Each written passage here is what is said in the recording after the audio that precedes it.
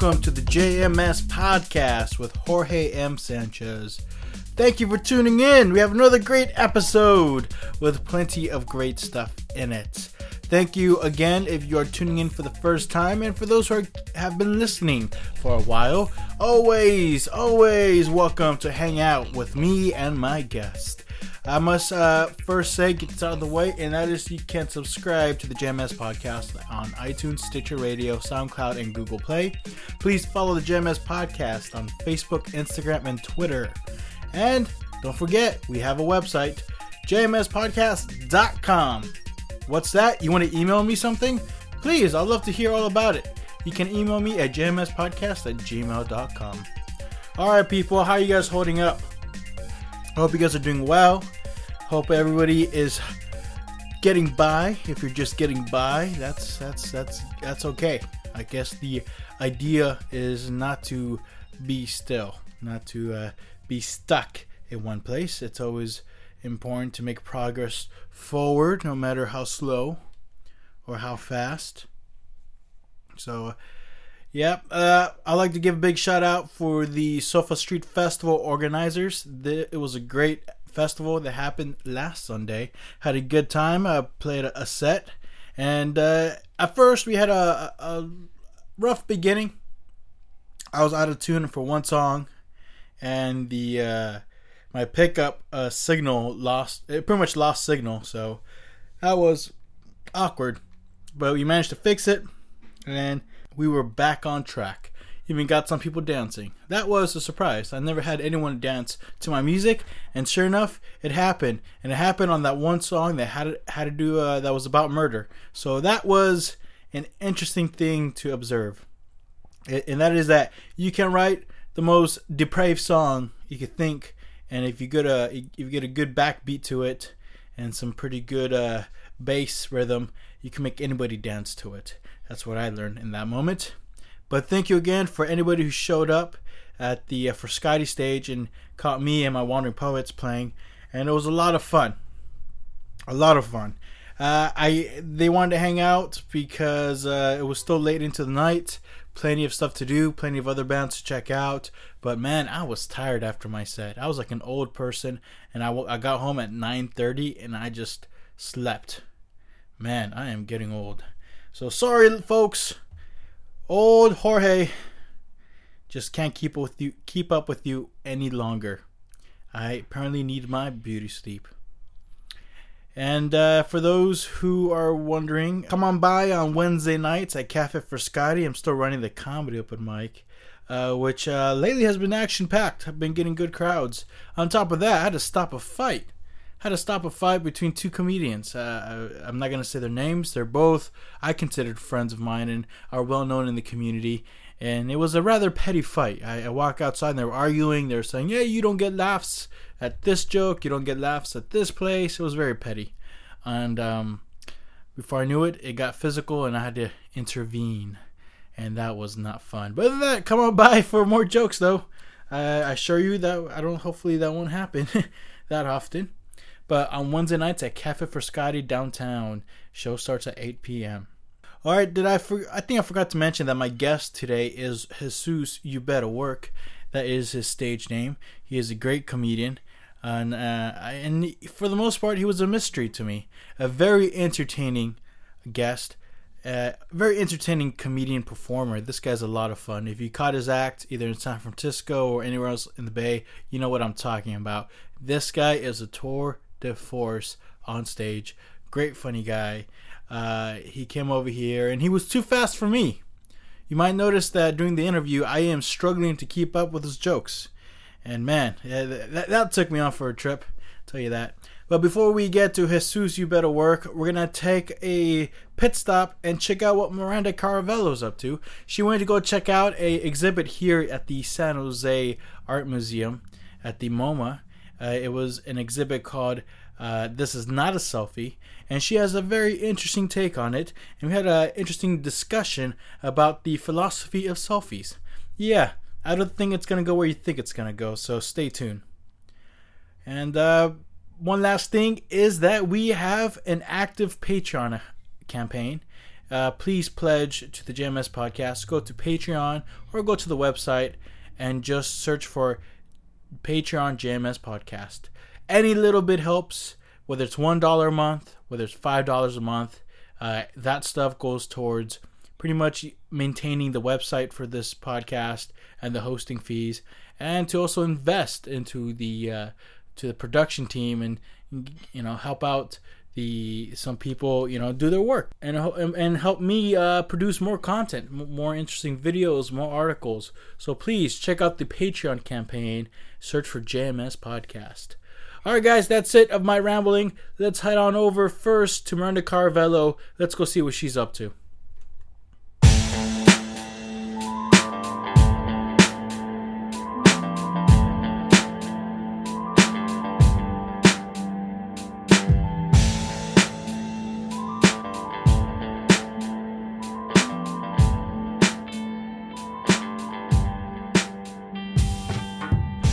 Welcome to another segment of Exhibit This with Miranda Caravello.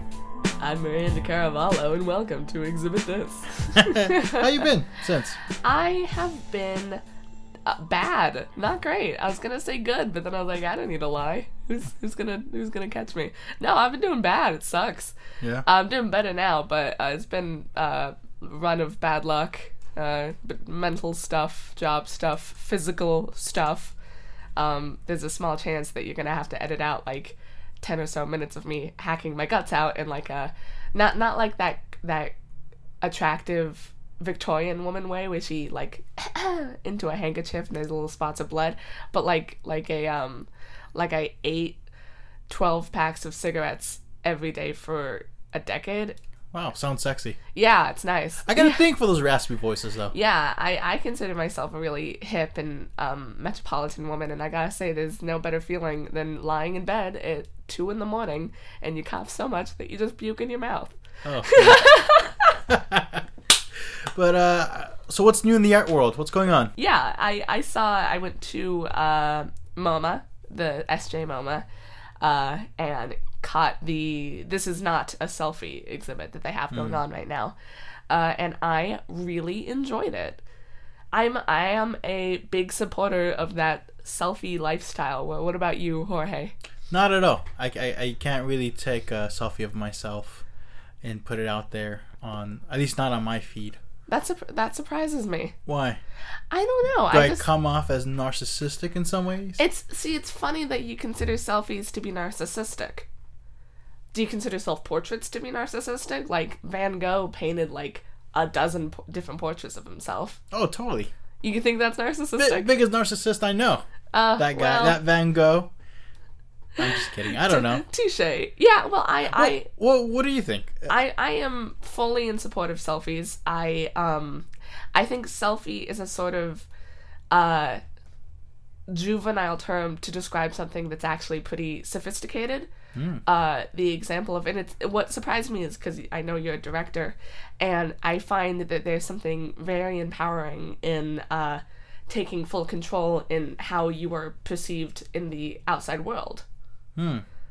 Like, you get to create something that shows how you see yourself and how you choose to see yourself. And I love that. I used to not ever take selfies because I didn't like the way I looked, and yet I always wanted photos of myself. Like, I took photos of all of my friends. I've taken photos of you, and I've always wished that, like, I could have some of myself. And then I finally reached the point where it's like, I'm going to, sort of take control of this, and I'm going to frame my own image in my own way. And so it's like empowering, controlling your image. Yeah, it's really, I consider it a way to really take hold of your sense of self on your terms, which is... I never thought about it like that. That's interesting. I think it makes... I think the hatred of selfies has sort of misogynistic undertones because it's usually women who are taking that, usually younger women, and society loves to hate things that young women like. You're right. But there's like very... It seems like... sorry to interject, but it just... Yeah. The connotative descriptions of selfies seems to be aimed at predominantly women. Exactly. And the whole... when it's really like the act of taking a selfie is the exact opposite of the male gaze. It's seeing yourself through your own eyes. Which is something that going into this exhibit, I was really interested to see how they would sort of treat that and take it, and I really enjoyed it. Where do you start with describing this exhibit? And do you know, is it a variety of artists, or is it it's a variety of artists, and they actually, what I really liked is that they have an interactive section in the back where they have a sort of throne-esque chair set up and a device that you could use to change the color of the lights. So they have like a selfie studio in the back, which I loved. I thought it was fantastic. Like a real live in-person filter. Yeah, like the lights, you could control like the colors and stuff. And there was like a sort of reflective piece of glass that you could like see yourself in, and I thought that was super cool because it was very, like, the concept of a selfie studio, I think treats it in a very reverent way, a very self-reverent way that could be seen as narcissistic and could very well be narcissistic, but I find it very, I enjoyed it. I really enjoyed it. And they have a few like multimedia pieces. They had a big, I feel like it was embroidered. I should have taken a closer look at it. Embroidered piece of Frida Kahlo. So are people taking portraits of themselves or of other people, or like selfies of them? It's a lot of self-portraiture. Some of themselves and some of other people. What I really liked is that there were a lot of exhibits, or a lot of pieces that were not like full face traditional, like something you would see in your average selfie. There was this one piece called Mirror Ball by, I'm going to mispronounce her name. I tried looking it up. Anne Collier, and it was a disco ball, and in the mirrors you could see fragments of like just this woman's like eye and part of her hair. Oh. And there was another piece, I can't even tell you. This is the fun part, because it's like a scavenger hunt. You could go to this exhibit and find what I'm talking about. There were a selection of like 5 pieces of the artist, the photographer, sort of bending and manipulating his face into kind of silly positions. Like, have you ever like pushed your finger into your face and like see what weird shapes you can make? Sure, yeah. Yeah, it's like close-ups of that. And I loved the idea of fragmenting the self, because it, it brings back to, like I said, like seeing what you want to see. And I love that they sort of divided up the human identity into these different sort of pieces that were chosen by the artist. But there was also, and this one was my favorite, and it's the most simple, and they actually had an Andy, I feel weird calling it a piece. They had an Andy Warhol sort of memento, where it was a photo booth strip of pictures of just him alone in a photo booth. And he's got the same face in every shot, kind of dazed, the white hair. And I deeply connected to that, because that's actually something that I've done a lot. Like, I have a lot of like photo booth pictures where it's just me alone in a photo booth. And it was something so simple that like I couldn't even explain why I wanted it. But then seeing like Andy Warhol do it, where it suddenly like gives it context, where there's like a sort of connection here. Yeah. In some ways, photo booths are like the original selfies. Yeah. Right? Before cell phones were invented. Yeah, absolutely. Because I guess in some ways you got to think about self-portrait and why this notion of self-portrait comes from, and how was it used. And for me, I always associate classical self-portrait. You mentioned Van Gogh, but I figure a lot of artists would do it for practice. I think Da Vinci would do that. Well, I'm sort of a painter. I paint, and I've painted several self-portraits of myself. And for me, it's always been sort of practice, but not practice in the way of style, practice in the way of identifying your own being. Where, like, you do, like, I think that's why I understand the artist's compulsion to draw picture after picture of themselves, because it's making sense of who you are. It's making a sense of your identity. Mm-hmm. And finding, like, either, like, beauty in it, or just like even a clinical objective reason behind it. Right. And I think when you're painting and doing that leaves time to really contemplate every curve and so on. Exactly. Like the way we'd expect to treat a lover. Oh, interesting. You know, you're a dumb romantic. You know I'm very much a dumb romantic. Yeah, as am I. It takes one to know one. That want to sort of take a lover and just really learn every piece of them, and like learn every detail, every curve, every nook, every strand of hair. Like we give that attention to our partners, but then it's turning that and giving that attention to ourselves. Mm-hmm. Interesting. And then going back to what I was saying though regarding painting yourself, then you introduce photography. Yeah. Which is a whole different element now. Well, with photography, there's a matter of, you know, there's lighting, there's the filter that everyone knows about. Even bringing in like the Snapchat filters with like the dog ears and the flower crowns, that plays into how we are viewed. And it's maybe people don't take selfies seriously because it's so easy to take one. Like painting a self-portrait, that could take like weeks maybe. Which was the point I was trying to make. Yeah, it's like exactly. The beginning of self-portrait is painting and really thoughtful I guess math of trying to get things right or the way you want. Next to photography, where it's like that's a skill to learn, is photography. Now it's like you're giving that power to anybody, to just the average consumer who does not need to know anything about, you know, composition or lighting. There's where we disagree. The composition may not be the same as when you're holding like a film camera, like a Helga or whatever. That's the only camera name I know. But if you take a selfie, this is great podcasting. I'm pulling out my phone, flipping it to my photo album, holding it at about selfie length. There's a matter of turning to the new form of composition is actually looking at yourself and finding the exact perfect angle. I was doing that on the train this morning. I was taking a selfie and I was trying to find the angle that perfectly captured the light. I was like, what do I want people to see more? The collar of my shirt or my eye makeup? What do I want to see more? Like what? It's which is the angle I was trying to describe. Is like now anybody could do it. Not saying that's a bad thing. Right. What I'm saying is that empowers that person, like you mentioned, to choose themselves how they want to be, you know, be photoed. You know, like you said, it's, you know, before you have to do that in the studio or in certain conditions. Now you could be on a light rail and really, you know, use with the environment you have to come up with the shot that you want. Yeah, it's on your own terms. Yeah. Publish it on your own terms. You know, and that's what I'm saying. It's like before, it's skilled people would do it. You know, or just people in general who had access to those things. As of now, with cell phones, it doesn't matter what lifestyle you have, economics, you know, where you are with that, or just in general, whether you're somebody who's out there or someone who's inside the home. Like anybody can be the selfie artist. I guess that's what I'm trying to say.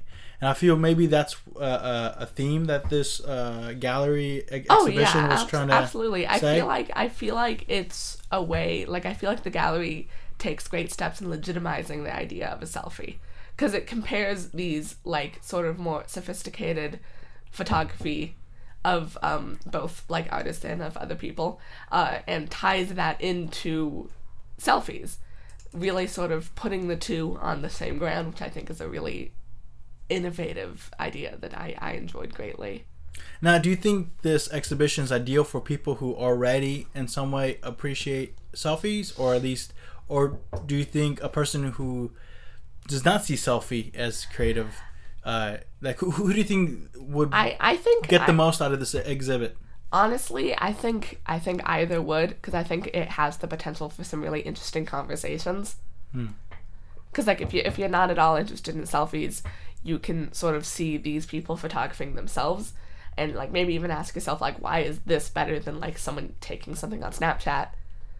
And if you're already into it, you get a chance to see this work of art that you probably think of as like, because even a lot of the people who take selfies are like, I know they're dumb, I know they're stupid, which I think is a really unhealthy and sad mindset, because you could be like, I like doing this, so whatever. Well, here's another thing to take account, is that I think the primary, correct me if I'm wrong, but the primary application on your cell phone that's used for selfies is Instagram. I think it's Instagram and Snapchat about evenly. Okay. And I mentioned this before on the guest who was here earlier, but I heard somewhere, I wasn't sure if it's an article from another podcast, and that the average user looks at their Instagram account at least like about 38 times a day. That sounds right. And you go back and you figure like, you know, what's, you know, besides the obvious of like, you know, keeping up with any I don't know, likes that comes on your feed. What does that say about selfie culture of like this constant checking to see if people, you know, like your selfie? I think that's not generally why people look 36 times a day. Because, you know, compare that to how many times people check their Facebook or check their any form of social media, you know, and I feel like it's split even like pretty evenly between seeing, you know, the desperate need for validation from other people on whatever the hell we posted, and finding other people or taking more content or, you know, sharing and validating the content of your loved ones. I think it would be, you know, I think it's an overgeneralization to say that we're only doing it to see, because sure, some people are trying to put out their own sort of identity in the name of getting it validated, which, you know, isn't ideal, but I wouldn't blame them. Like, in this age of social media and in this age of, like, technology, people don't feel alone anymore. Like, they don't feel alone, which is a double-edged sword, because they don't know how to feel alone. Like, at any point in time, you could just desperately, like, text someone and, like, you know, have them reassure you that you're a person and that you exist. And, you know, that could be used as a crutch. But at the same time, it could also be very... I think it could be used as a tool to learn the skills to be able to live with yourself and live with being alone and, like, live with your own existence. Any other works of art in this exhibit that gave you an impression? I really liked, there was a Sigmar Polke photograph where it's a person in a long fur coat who is looking at paintings in a museum. It's pretty meta. I enjoyed that. I really enjoyed that, because I actually also I rotate between taking selfies and actually using the auto timer on my phone and taking, like, actual, like, you know, candid pictures of myself. And I think that's like kind of what I consider to be the middle ground between actually having a camera and, like, a photography studio and just like, bloop, time to put this on my Snapchat. But all right, any closing remarks regarding the exhibit?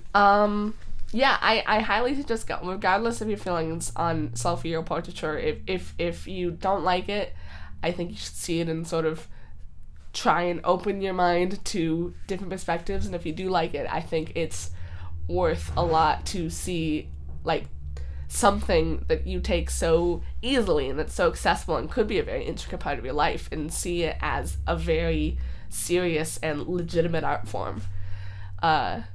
And try to find that connection. Because Andy Warhol did selfies. Come on.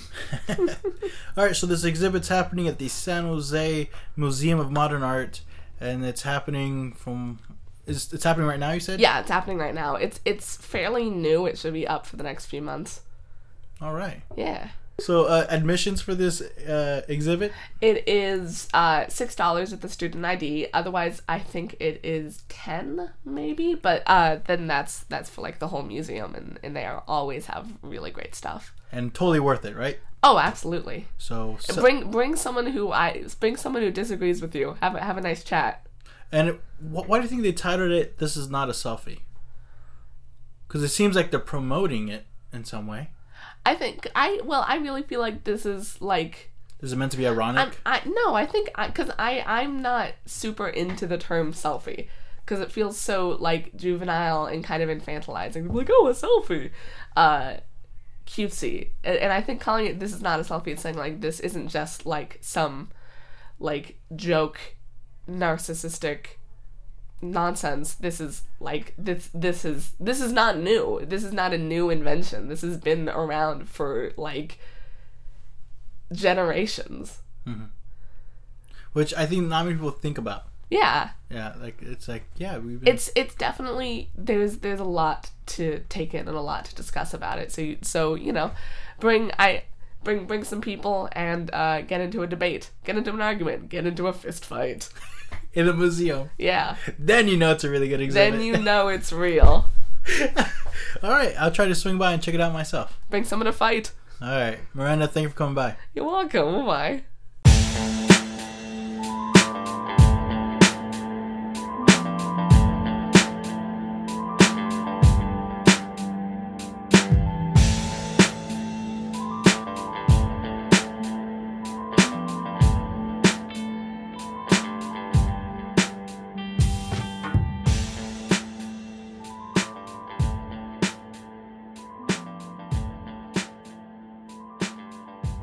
The exhibit, once again, is This Is Not a Selfie at the San Jose Museum of Art. The exhibition will be happening until January 14th, which is a Sunday. So you got all this time. You got from today until the 14th of January to go check it out. I will certainly will. So maybe we'll see each other. Who knows? All right, let's move on to our main guest. Our guest is Jesus You Better Work. And I got a real kick out of this interview. I had a lot of fun. He was a great guy. I'm really lucky that he came by. He took the train to San Jose. And he really went out of his way to do this podcast interview. And I think we had a good time. We had a real good time.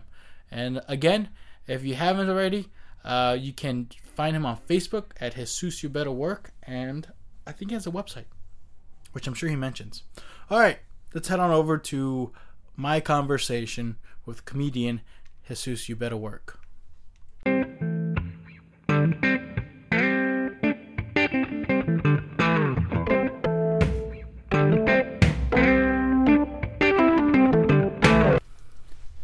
Now, do you prefer Jesus or Jesus? Jesus. Jesus. Mm-hmm. Do you find yourself like correcting people? Like you're like, it's Jesus, excuse me? Depends on who it is. If you like the person or not? Huh? Well, depends on how much money they have. Oh, it's cool. Yeah, no, my name's Jose. But Jesus, I'm happy you're here. Oh, thank you, Jorge. Are we on? Are we live? Yeah. Live? Oh my God. Well, I don't know if we're live, but we're definitely recording. Okay. This is going down in the books. I'm so nervous. I feel everyone's staring at me. Sorry, I don't mean to. Did I get out of frame already? Thank you so much for having me on your podcast. It's so great to be here. Yeah. I was really excited to have you on. Like, I was a little nervous. I wasn't sure if you were willing to come on here. Why were you nervous? I don't know. Like, I considered you as, a pretty top-notch comedian. Like, I feel like this was above you or something. Like, I've never been called notch before. Well, when I first met you came by the Frascati mic. And I was running it. And I remember you came in with a certain attire. You had this sparkling yellow suit, right? Yeah, well, that's part of it. It's my sequins.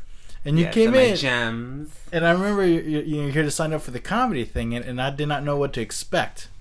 Oh, yeah, I hear that a lot. And you ran an open mic before, so sometimes you hear the same old things the same night. So when you see someone new, you get excited because you're like, oh my God, I'm going to hear something new, a fresh perspective. Oh, you hope so, yeah, of course. And you came on stage and you just knocked it out of the park because you did much more than just comedy. You did a dance number as your closing bit. You know it, absolutely. Yeah, that was Frascati's always a lot of fun. But the dance. Well, when I started, it's been 5 years actually since I started officially pursuing stand-up comedy, and it's definitely been an evolution. But I started, and then it just gradually it felt more and more right to put on a little decor, something shiny, because the personality was really coming out too on stage. And I always knew dance has always been a part of my life, so I always had that not fantasy, but that I always wanted. It felt natural to incorporate dance, especially the way with like the costumes coming on and just the way the personality was developing on stage. So once it was a for sure thing. Like, well, once the dance happened, I was just, it Seal the deal. How long in comedy were you by the time you inserted the dance number? That was, I think, maybe 2 years into stand-up comedy. Yeah, I hit up a fabulous choreographer by the name of Corey Action, who is a founder and choreographer for New Style Motherlode in Oakland, California. Not Oakland, Tennessee, no. But yeah, I've been following that dance company since about 2003, 2004. So when I just kind of hit him up out of the blue and see if, I didn't think it was going to really be possible. I was like, maybe I can just, play a song and just for the sake of, satisfying my urge of dancing. But when I hit him up and I said, I hadn't been in contact with him in a while, and I proposed, just putting together a little choreography for, it's just this silly little comedy set that I had put together by that time. And yeah, he was totally agreeable, and it was, a dream come true, really. And since that point, it's been, I think, 4 or 5 choreographies that, he's put together for me. Initially, what was some of the feedback you received from the audience and comedians who knew you were doing comedy and now you brought this new element to it? Oh, God. Well, people that knew me weren't surprised because... It's only a matter of time. And I think actually at that point, the comedians that I had already met and befriended, it just seemed natural. But, yeah, the dance has always been well received. Has there been a situation where it was not well received? Yeah, I was just thinking about that. I remember there was this one place in Hayward. Oh, God. Hayward's a tough spot. It was just kind of a random bar in Hayward, and a friend of mine who's since moved, I think, down to Los Angeles was like, oh, yeah, we're just hitting up an open mic in Hayward. And I remember it was like maybe 4 or 5 very heterosexual looking men with like tattoos on their necks and stuff. Normally that would be sexy, but I was like, oh my God, I'm a little nervous about doing this. But I showed up already dressed up, so because we had just come from a showcase. And yeah, I remember the comedy. Not one of those like 5 guys even ever looked at me. Oh no! It was almost like they were deliberately That's the worst. Yeah, looking away. And I think it was just more so.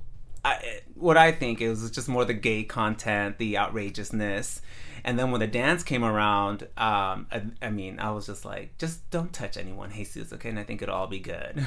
The bartender though, she was fabulous. She was really rooting for me, and she even tipped me. So oh, nice. So that was really there's always. Everything, as I'm sure with performing and stand-up comedy and so forth, everything is always an experience, and there's always something to be learned. Right. Now the music, because you brought your own boombox with you, like a little miniature boombox to. Oh yeah, the little miniature you speaker. come prepared, I must admit. You know it. That's from my bottoming days, you always have to come prepared. You don't want to get messy or be a hot mess on stage. Right. Or when all eyes are semi on you. Right. No, but yeah, well that was also, everything, like I said, is a learning experience. Not all places where you do either an open mic or a showcase are equipped to play music, or they don't know how to play music. I've learned the hard way, unfortunately, when it's really embarrassing when your music won't play. Or you think it's like they have it, and then you like, okay, press play, I'm gonna bring you all home with a dance tonight, and then like it doesn't play, and I was like, oh my God, that's really moded. So yeah, so I took it into it's all learning. So I have my speaker with me when I have to, and yeah. And yeah, I make it a point to try and check in with whoever's organizing, a showcase or an open mic to see if we can do a music check beforehand. Which sometimes I think people, the organizer gets not the majority of time, but like they'll get a little annoyed because they're like, no other comic has asked us to do this. Oh, really? Well, okay. It's gonna be worth it, I promise. Now, what were some? So, would you say that this persona that you built on stage in comedy, it's like an alter ego, right? Almost alter boy ego. Alter boy ego. You better work. And what elements of those like, where did the inspiration come from? Well, I'm not really sure. I mean, like I said, it was like something that evolved. It just, I was noticing, because, I mean, I started stand-up comedy. I was, like everyone, terrified, and I always knew, I mean, I was always kind of outrageous and talking about, hooking up with guys and stuff like that, but try to make it funny. And it just kind of, I mean, it just kind of went that way. I was just kind of felt right to decorate the joke with, something on the outside, something sparkly. I thought would really complement it. So, I got started with like the little miniature sombrero on my head. Yeah. Put on some like crazy like party glasses, and then I had like a sparkly bow tie, and then, before I knew it, it was just like, it was laundry day, honey. So it's been 5 years since we've been doing comedy. Yeah, it was in August. I completed 5 years. Well, congrats, man. Thank you. They say that in comedy, it takes 5 years to find out you're even funny. Really? Who said that? I saw it on a documentary. Oh, really? Yeah, it's such a long journey. 5 years before you even know you're funny? Yeah. Or whether you know you're funny or not. Exactly. Oh, okay. I think the latter. I'm going to give myself another 5 years then. But, maybe it's different for the gays. But where did you start, essentially? Were you born and raised in Redwood City, and is that where you started doing comedy? Well, Redwood City is where I live now, and before that, I grew up in San Mateo, so I've always been on the peninsula. 650 area code, hope for life. 415 before it was even 650. But I started doing theater. That's kind of my background, and I think that's kind of where like the putting something like a costume type thing on feels right to me. Was this in high school or in college? I started doing theater right after high school. Right after? What kind of productions were you involved? Well, I think it started with my breakthrough performance as Shark Number 7 in City College of San Francisco's production of West Side Story. Oh, nice! I was like, what about Anita? I wanted to read for her. So were you a singer as well, to do musicals? No, they did it because I had brown skin and because I could dance. Oh, and I could dance well enough. They had. I think in that particular, it was a fabulous cast. It was such a great experience. I mean, I think I was like 20 years old. And it was, I think the actors of color that were cast were Filipino, interestingly enough. And they just put them as the Latinos? And they, of course. Oh, no. And they had, and I think it was like 2 or 3 black actors that, because they're Puerto Rican, so right. So they could pass. I mean, they were just like, you know what? At this point, we just need people of color. Yeah, we're not getting them. And the Jets, they're all white. Oh yeah. Oh my God. There was like, that was where the competition was, I think, because they had plenty of Jets, girl. Okay. I was like, even JetBlue was there. Have mercy. It was crazy. How'd you get involved with that production? That one was, so I took it, acting has always been an interest of mine. And I'll still do it here and there when, someone will cast me. But I took an acting class at Kenyatta College in Redwood City, and then, the teacher just let us know about, I'm not sure if this particular magazine, because this was like when, just right before the internet was like really like the only, essentially the only thing that you have to use in order to like, and for instance, do castings. But it was Theater Bay Area magazine. And in the back part of the magazine, it was, that's where they had all their audition listings. So that's where I got the West Side Story one. And you got the bug since? And yeah, well, that and other bugs, but yeah, I got the acting bug too, along with everything else. Yeah, no, that was fun. It was, I remember that particular audition. So, because it's a musical, they wanted to hear you sing. So I did La Bamba.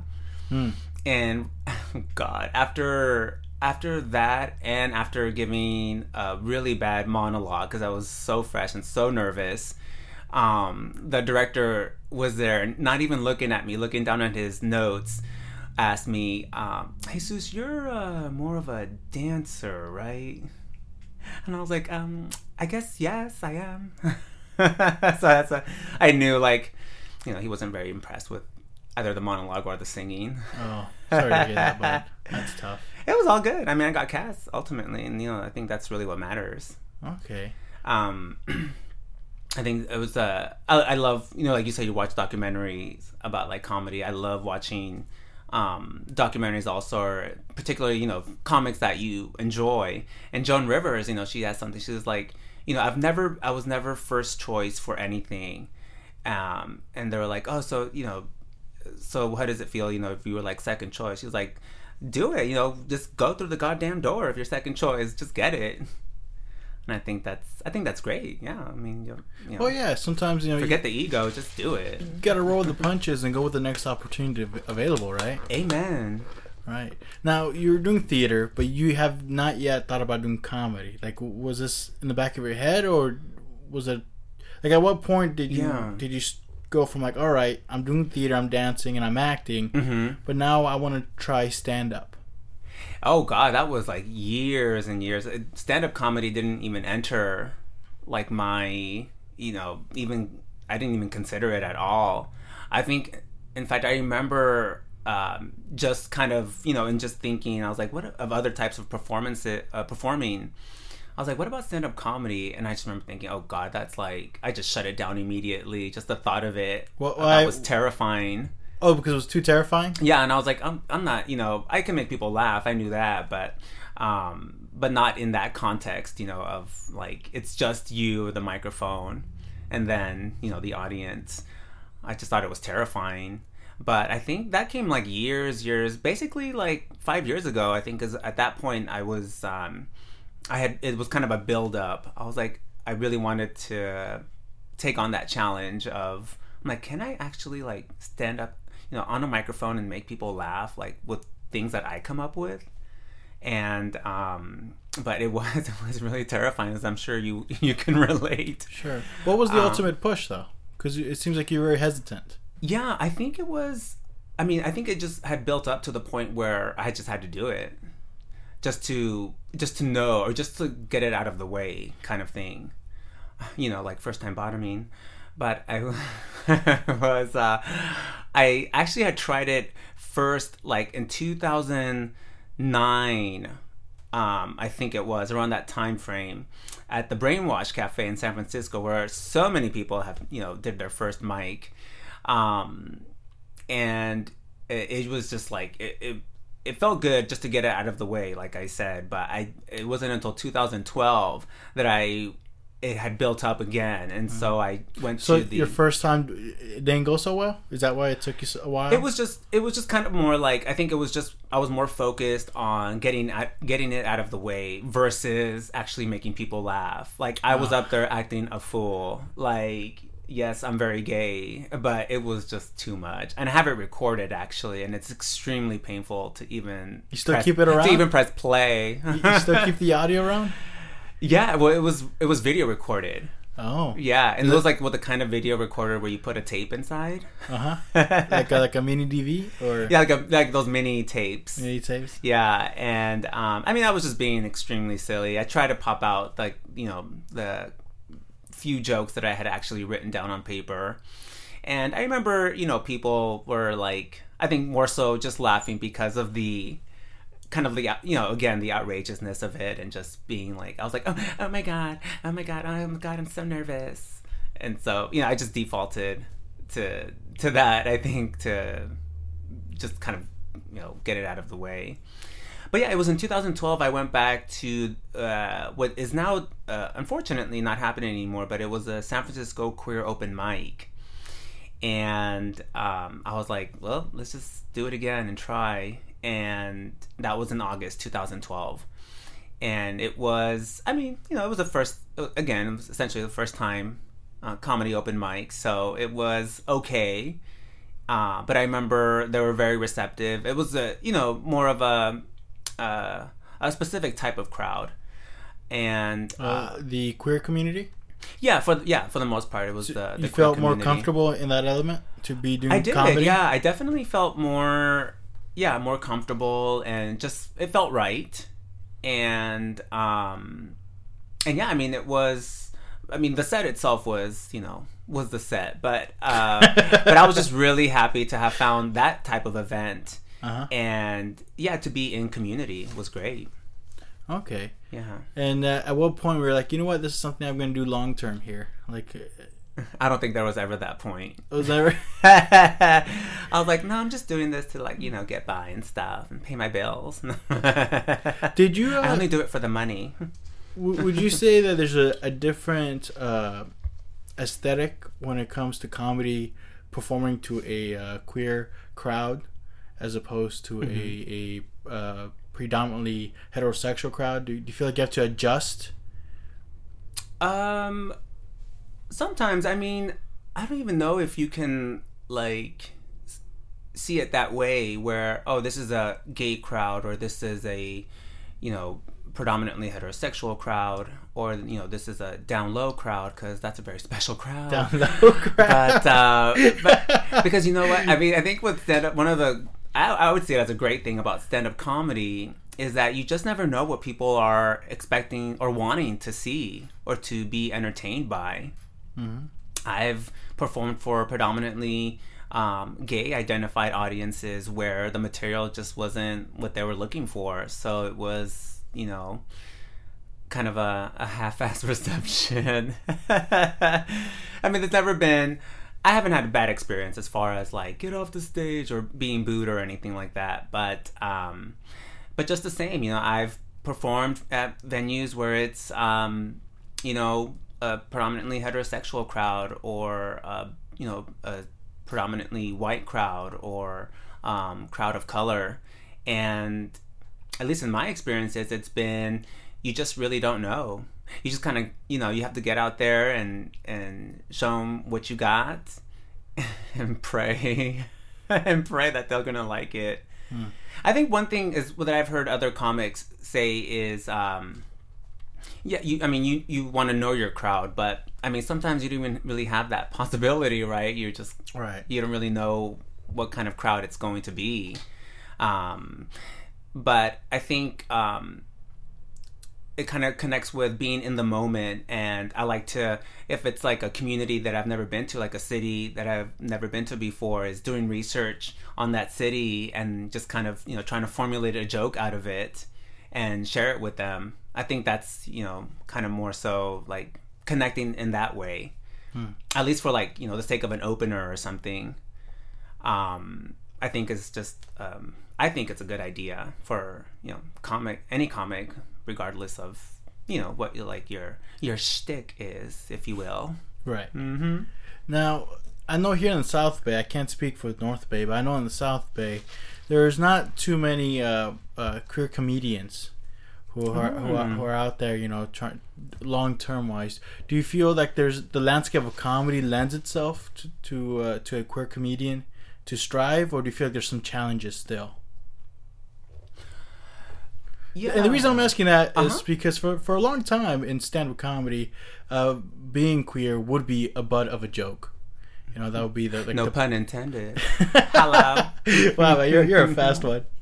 Not always. And I figured now, especially here in the Bay Area, where there's a bigger community of queer people, they kind of look for people in like, let's say, to look up to.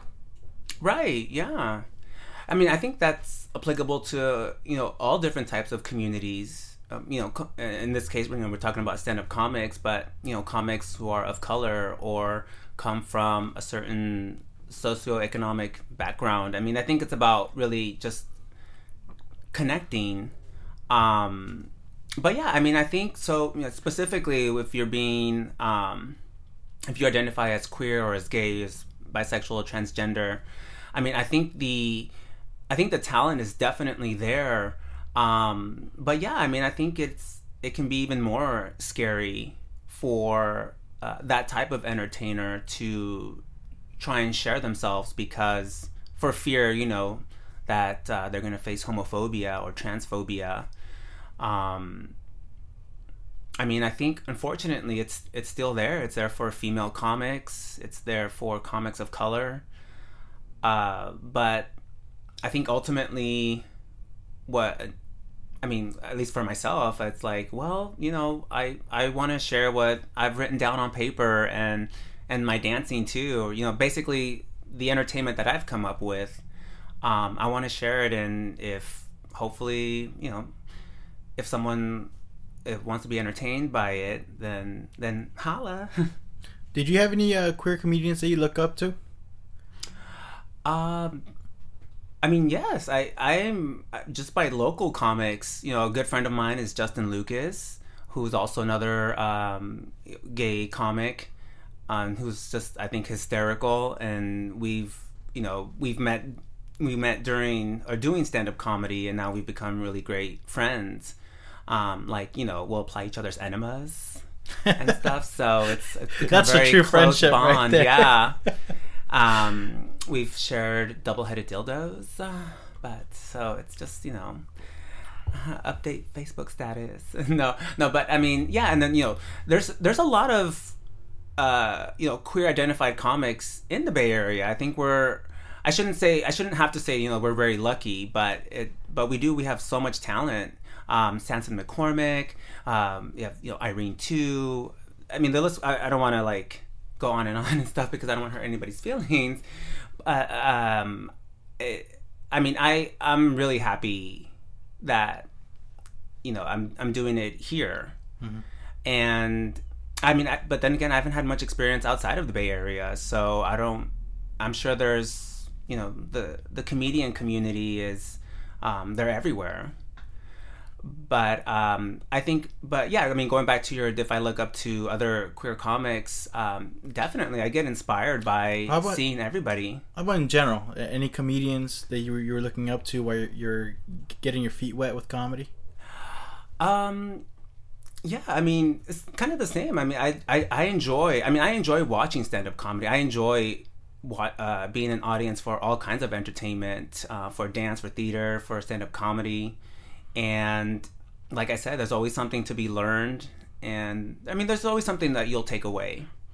But yeah, I mean, excuse me, I had to burp. I'm having this chunky hazelnut iced coffee here that you bought me. Thank you so much, Jorge. Is it good? It's delicious. I know, some people are they got their Starbucks or their Peet's Coffee, right? And then not many, down the street from where I live, it's the coffee bean and tea leaf. I don't know what it's called. Yeah, well, that's where we went, right? Yeah, that's where we went. Mm-hmm. So some people get nervous, it's a new place. They don't know if it's gonna be good. And oh, really? Yeah. Well, I wasn't nervous. I was just kind of because it's grounded in SoCal, steeped in culture. Kind of like my ex-boyfriend. But yeah, I mean, I enjoy watching all comics, be it national headliners to comics that are now just starting and doing open mics. So it's something refreshing seeing. Who gave you the biggest impression? The biggest impression? Mm-hmm. You mean locally? Like local comics or just any? Any. Oh my God. Oh, have mercy. Margaret Cho is great. I think she's hysterical, and I've been watching her for years. And, of course, she's a San Francisco native. But I'm also a big fan of Phyllis Diller. LaWanda Page, who I think is so underrated. She's probably more famously known as Aunt Esther from Sanford and Son, the 70s sitcom. Right. She is hysterical. And I mean, she's no longer with us, and neither is Phyllis Diller. But you're really into the classics, man.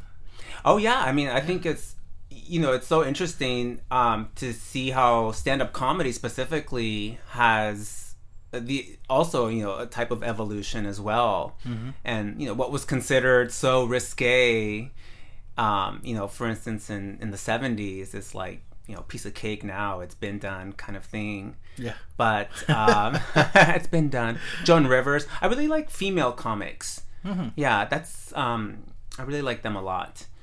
And I don't think it's not a preference. It's just something where it's I just find their material more entertaining and more inspiring too. In the household that you were growing up in, was there comedy involved? As far as Oh my God. Were they were these comedians? Did your parents were watching these comedy specials or siblings? No. Well, it would be parent. I was raised by my mother. Oh, okay. And your father wasn't in the picture from the beginning? Girl, he was never in the picture. Not even a family picture. Okay. I've never. My parents divorced when my mom was pregnant with me, because I remember hearing that hung jury in court, and I mean, I remember it all. But yeah, no, it wasn't the best marriage, but my mom, raised myself. It's my older brother and my sister who's the oldest, and I mean, we didn't stand-up comedy wasn't really like a thing. I didn't hear about it, until I got older and stuff. But we really enjoyed, if also being Mexicano, La India Maria movies. Oh, I remember Yeah, those. Maria Yes. Elena Velasco is the who's no longer with us either, but Yeah. Oh my God, dude, you just brought back memories. oh yeah, so we were big on her movies, and she is just she's also another big inspiration for me. How about Cantinflas? Cantinflas is great, legendary. I will be honest though, I'm not as familiar with his films versus La India Maria. Okay. But I mean, yeah, those are like you said, like the legends. Yeah. Really set like a blueprint. Even in Mexican cinema, like there's such great films. Absolutely. Oh yeah. Sí, la época de cine de oro mexicano. Yeah, I mean, yeah, it's definitely for sure. So you grew up on La India Maria, huh? Oh yeah, we watched her movies. Also, telenovelas. But yeah, humor has definitely been a huge part of my family. It still is. Now, was your family supportive when you chose to get into comedy, or were they like, here it goes again? I think that's more their attitude. It's like they just kind of go with my flow, which is very much. I provide the same with my family. Right. Well, my mom's kind of just more like, as long as you don't get pregnant, it's all good. I'm like, okay, fine, Mom. I was like, oh my God, I couldn't have my quinceañera after all because I thought I was gonna get pregnant. Now, are your siblings creative themselves? They are. They not necessarily in the sense where like they're on stage or anything, but they're very funny. I would describe them as characters, but I think more like in the public they're a little more reserved. And you were the youngest? I'm the youngest of three. Yes. What was the age gap between you and my sister is, I think she's about 11 years older than myself, and my brother and I are 3 years apart. Oh wow, how was that dynamic, having a much older sister? Was she like a second mother? It was cool because as far as clothing, I got her all her hand-me-downs, so it was fun. No, it was fine. I mean, she's cool. She had her daughter when she was 15, which is a late bloomer in Mexican terms, but I'm just like, oh God.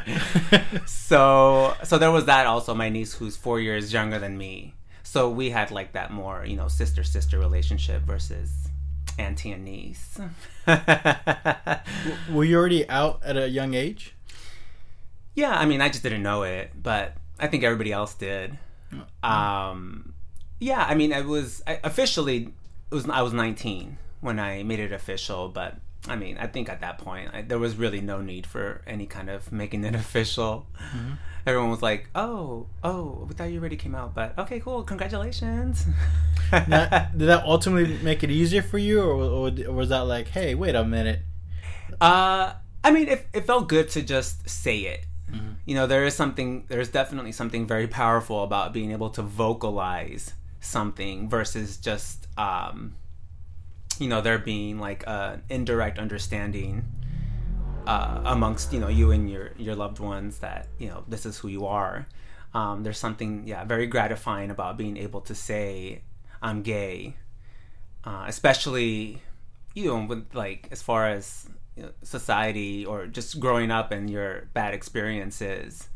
I mean, I remember it feeling really good, and still like if someone asks, well, I mean, that really rarely happens, but because they don't really have to ask. But just being able to say that I'm gay is because I mean, I actually try to front for like during like my teenage years and stuff. I like many other people had to go through the whole like getting called the homophobic slurs and being asked, "Are you gay?" Oh, just kidding. I'm like, bitch, you're not kidding.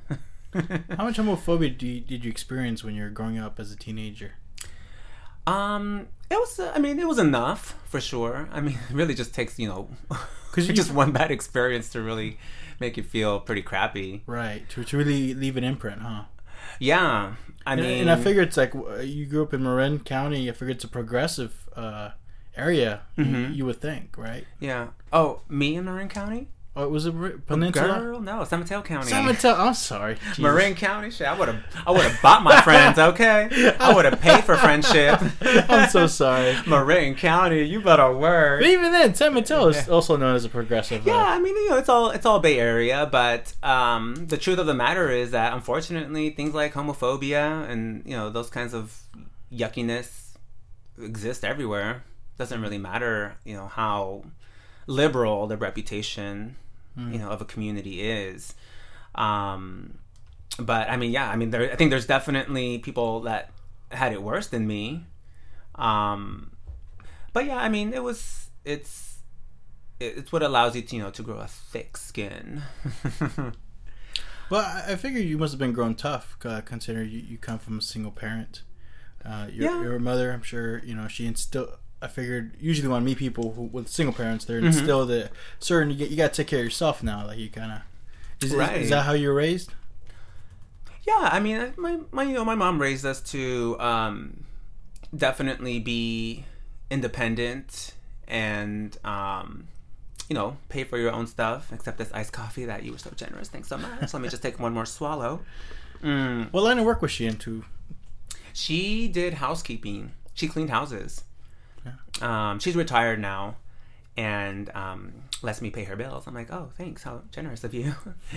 but yeah, she that's the one thing that definitely stands out from her parenting is independence, being very independent, not relying on other people, and which I think I so appreciate that because it's like I'm sure sometimes people are just very unreliable. Yeah, you gotta get things done yourself, okay? Like these Sterling Audio things. Who bought them for you? Nobody. I did. That's right. You better be independent, okay? You better perform at the Independent in San Francisco. I haven't. I heard of it. Haven't done it yet. I haven't been to that venue actually, but I've heard it's really cool. Cool. Now, wow. It's. Can you describe your creative process when you're writing jokes? When I'm writing jokes, oh god, because I kind of feel like you also rely on your stream of consciousness because you're pretty fast, you're pretty witty. Yeah. So I know you would have thought I was from Whittier, huh? Where's that at? Southern California. Jorge, you gotta get out of San Jose, girl. I'm a prisoner here. He's like, is that like Gilroy? I'm like, yeah. Yeah, the creative process. There's definitely, there's always something going on in my head. It's just kind of spewing things out. But it's tough for me to actually write things on paper. I don't have the patience for that.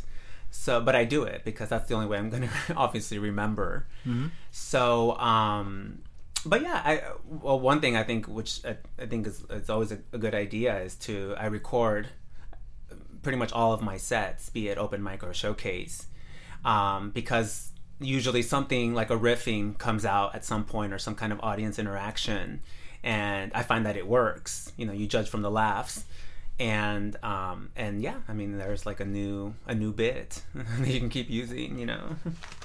I used to write things on paper a lot more because I didn't have any material. So I think now at this point I definitely still take pen to paper planes.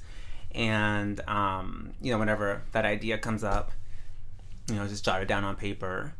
I don't think it's too different from the majority of other stand-up comics.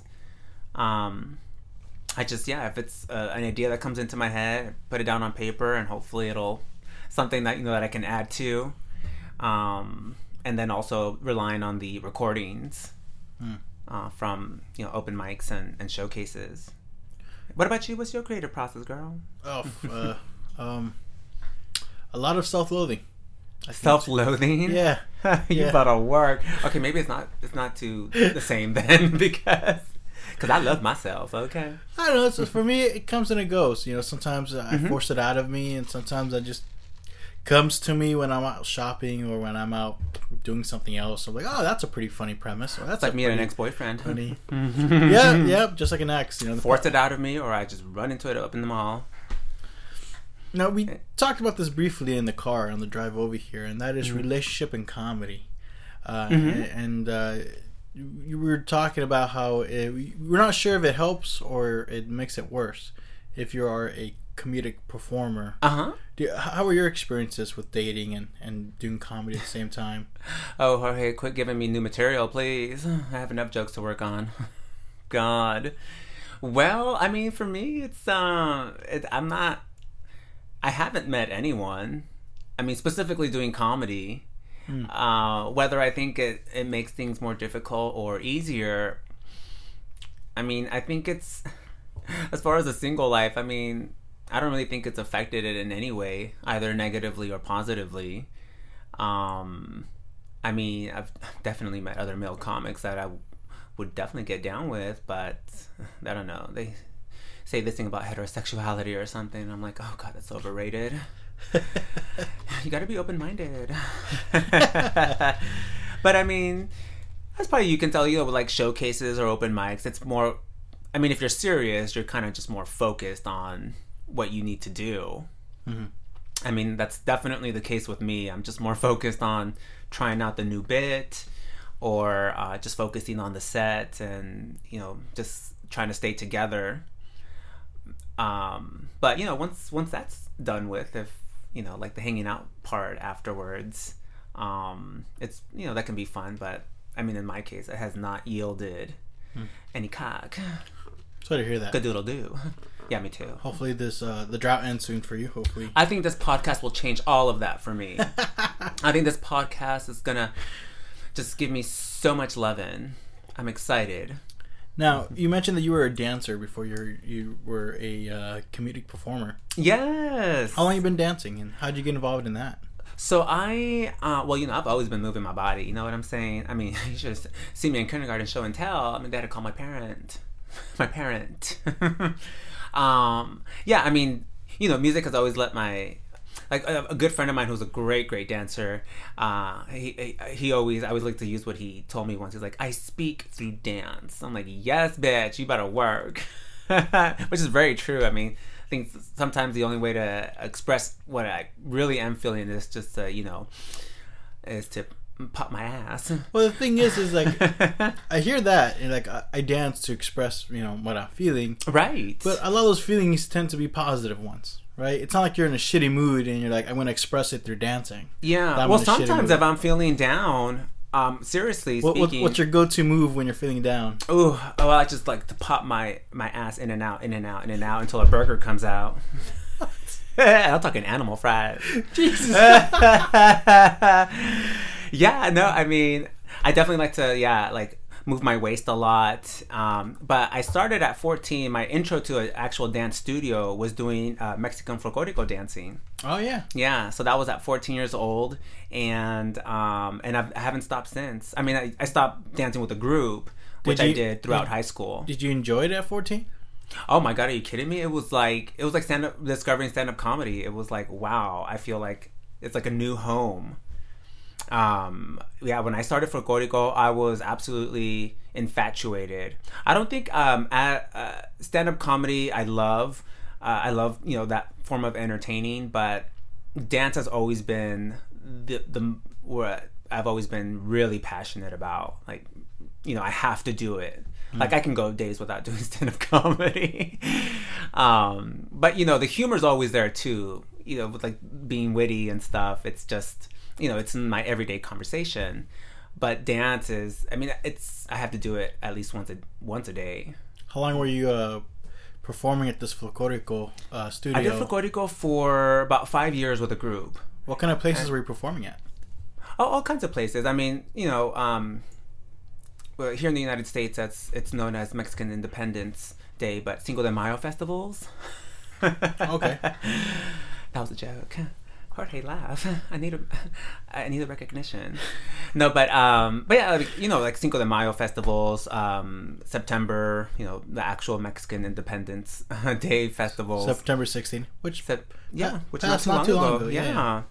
And it's so just all over, you know, different kinds of events, and I'm so happy that I at one point my niece was doing it also, and I remember I saved up money when I was working in high school to get a seamstress to make a dress for her, you know, the big ones like You Move and stuff like that, and so she stopped doing it a long time ago. She was never, you know, really on board. I think it was more so just because I'm like, let me do your trenzas.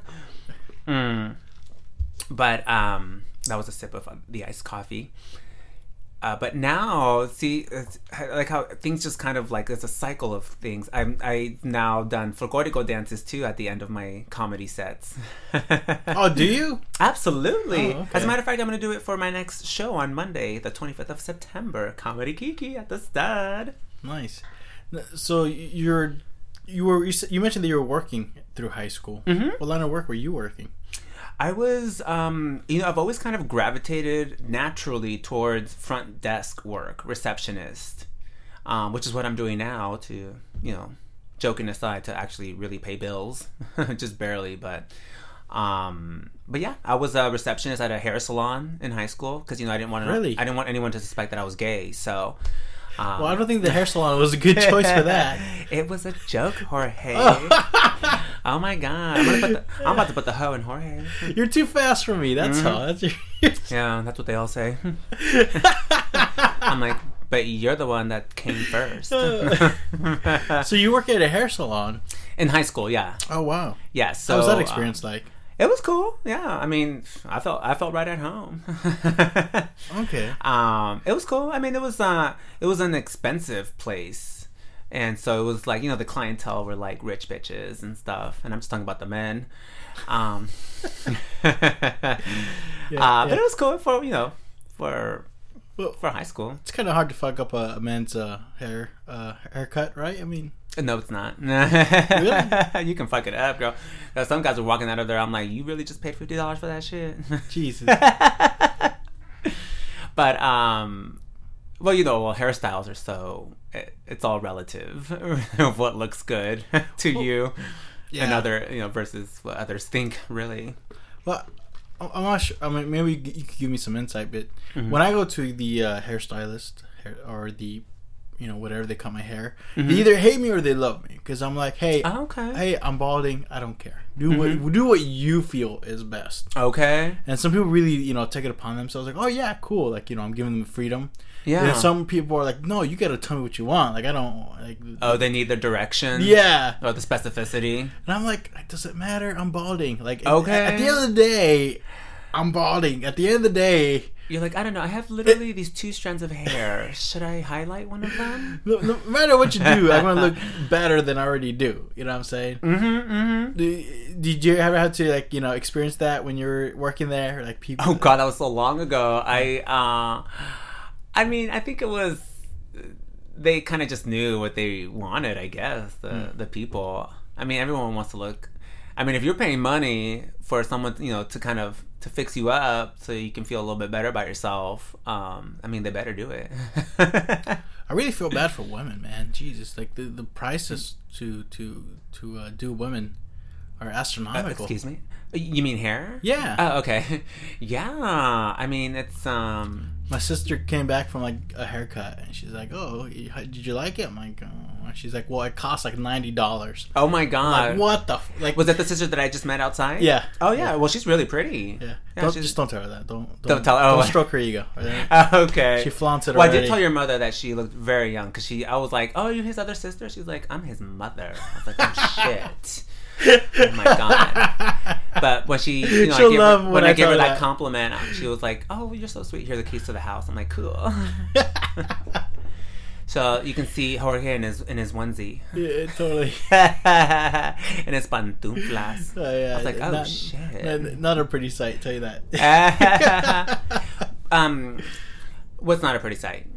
Me in a onesie, In a or onesie. Speedo, or Ooh. no. Well, you let me be the Judge Judy, okay? I think I would even cause gays to go straight, so you gotta take it easy on that one. You weren't playing about that self-loathing. I want to loathe the bread. Wait, so, I mean, but what about you? You said you're single, right? Yeah. Oh, you said it's complicated. Single, everything's complicated with me. But yeah, it's just yeah, single. I don't know. What can I say? Like officially? Like it's Facebook official. Yeah, sure. Facebook official. Well, that's pretty official nowadays. Sometimes it's not even official unless it's on Facebook. Right. Okay. So I mean, but what's your type of do you have an ideal partner, or I don't really like either physical or personality and all that? It's funny you ask me that. Okay, keep it shit. Because the other day I was thinking of all the exes I had. All the what? Exes. Oh, ex-girlfriends I had. Oh, exes. Oh, Yeah. you said access. I'm like, ooh, to where? And I was thinking about it. I was like, you know what? They're all different. Like, I don't really, I don't, I can't say, oh, I'm a brunette kind of guy or at all, because I dated a variety of, so I don't think I have a specific type. I think it just has to be a certain, what time and place. The one thing they all have in common, though, is that they all broke up with me. That's the best sign, I guess, of something. I don't know about you, but I don't know. Like I was thinking of this too. It's kind of stupid, but I kind of have a fear of being the rebound person. You ever thought about that? Like, is this person really with me, or is this person using me to like? Oh, girl, no, I'll take it. Yeah. I don't care. I was never really good at basketball anyway. It's all about the rebound. Okay. I'm really paranoid about that stuff. I know it's not a good thing to confess, but no, yeah. but it's I'm a little paranoid about it. Out. Yeah. Well, I mean, I would think that nobody wants to be the rebound, right? I mean, it's kind of like second choice. Again, going back to the one and only Joan Rivers saying being the second choice, but you go with it. It's all good. Just make sure you get some. Okay. I mean, I don't really feed into the whole I just got out of a relationship, so it's like I'm just kind of like trying to have fun. I'm like, well, girl, you said it. Okay, I'm trying to have fun too. Let's do it. I mean, I think for me, at least, I mean, it'd be great to have more of a serious relationship, but if the person just wants to have fun, I'm down for that too. It is all good. Now, one thing I would admit that comedy has helped in this field is that it's a good way to process heartbreak. Oh, really? Yeah. Would you agree with that? Yeah, not for me personally. I mean, because I've never really had.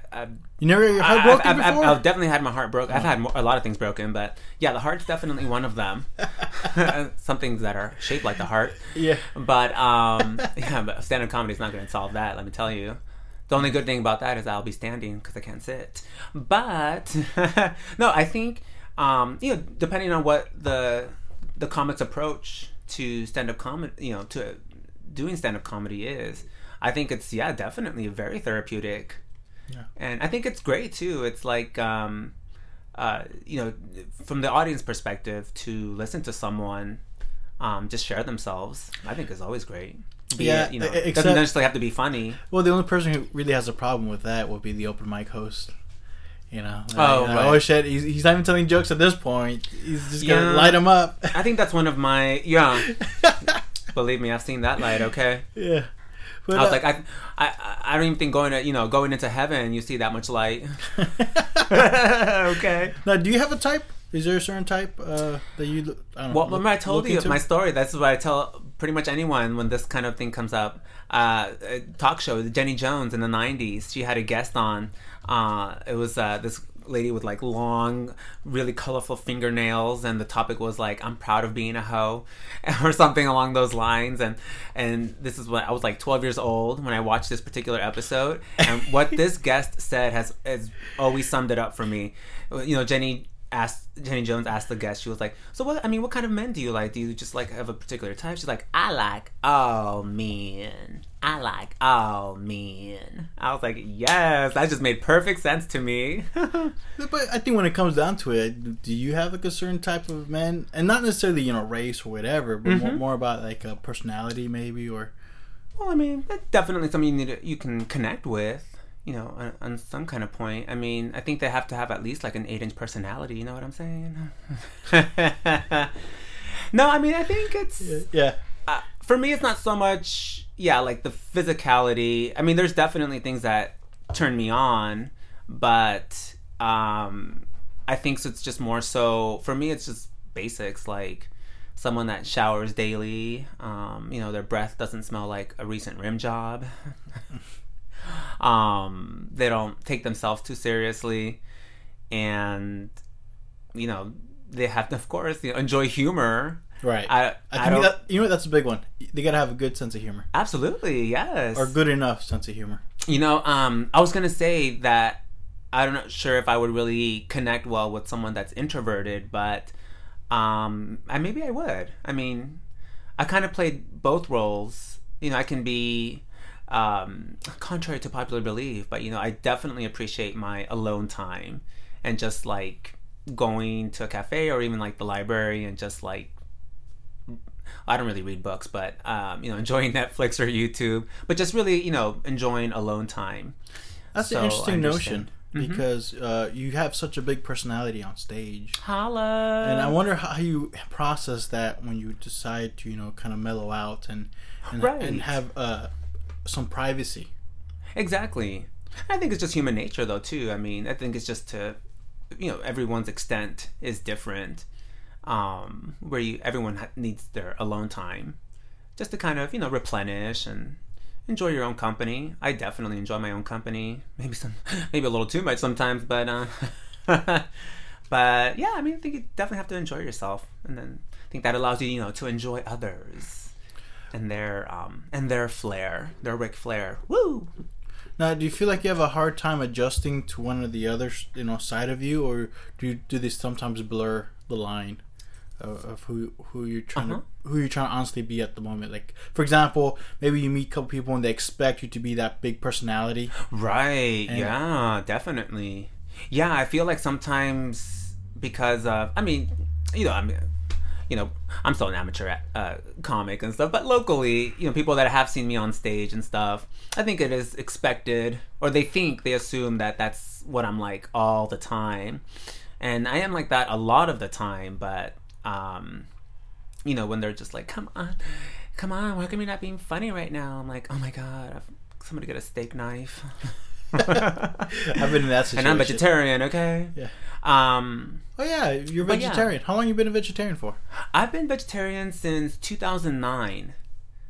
So since comedy, pretty much, right? Well, that's when I did my very first open mic, but then I didn't really start until 2012. Why the decision to go vegetarian? I mean, for a Latino, that's gotta be a hard decision. Yeah, really. It's not an easy one. Well, there's still bananas and sweet potatoes, so True.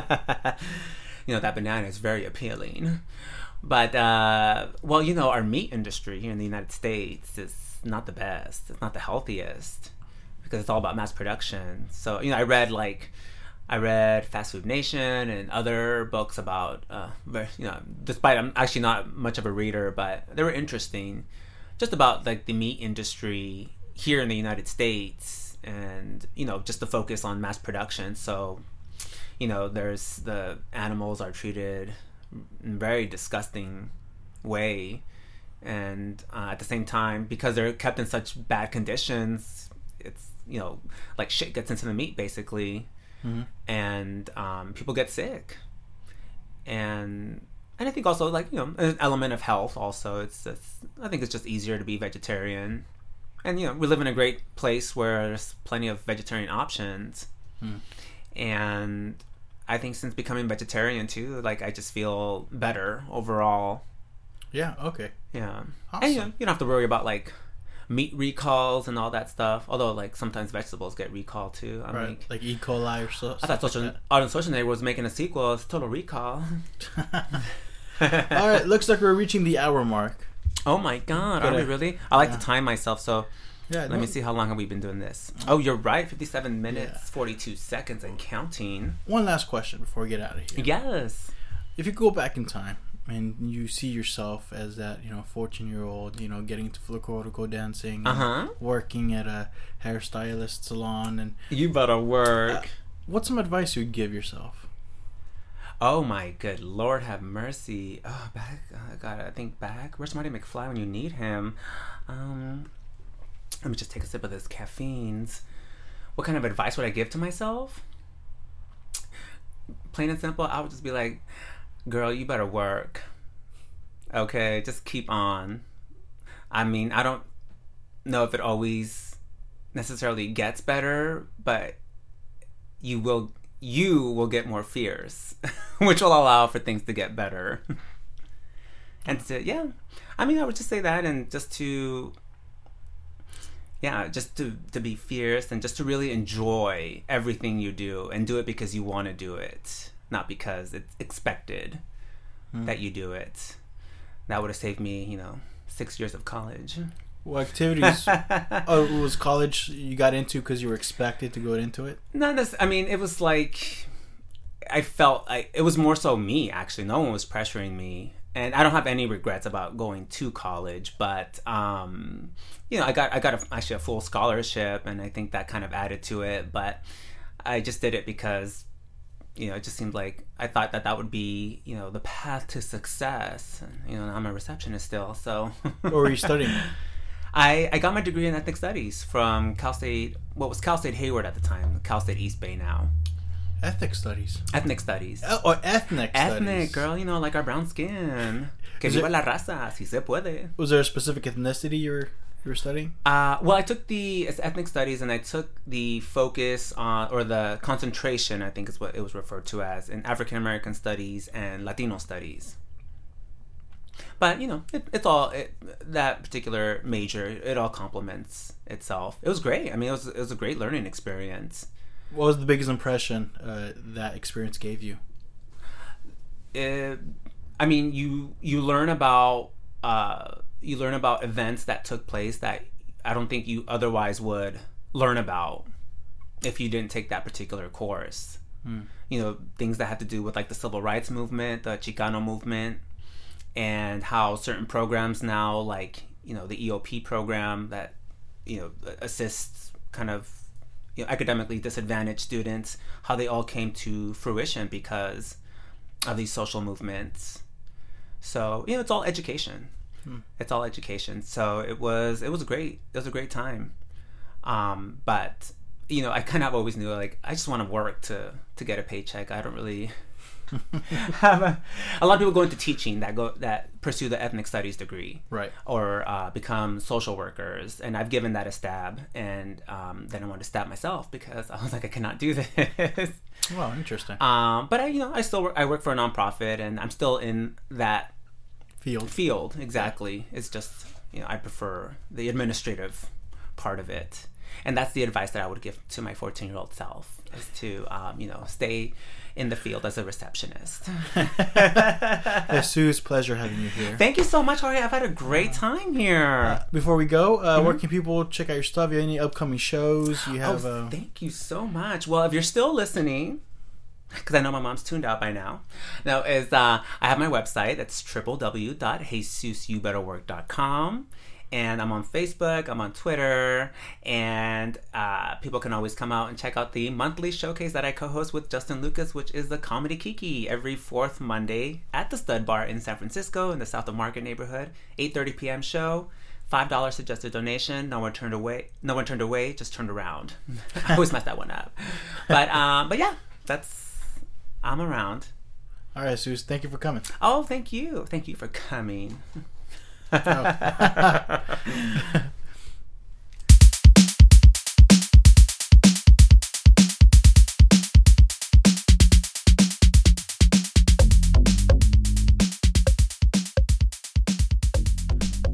times with Jesus, you better work. All right, people, that's it for today. Have a great Sunday, or have a great week. Maybe you're in the middle of the week. I don't know where you're at. Whatever it is you're doing, I hope you guys are doing just okay, if not better. And if you're not okay, well, shit, I don't know what to tell you. But that's it for this week. Until next Sunday, we have a great guest. We have a very young musician, and we actually had a really good talk, and she performs a song. So look forward for that one. Until then, sayonara. Have a good Sunday.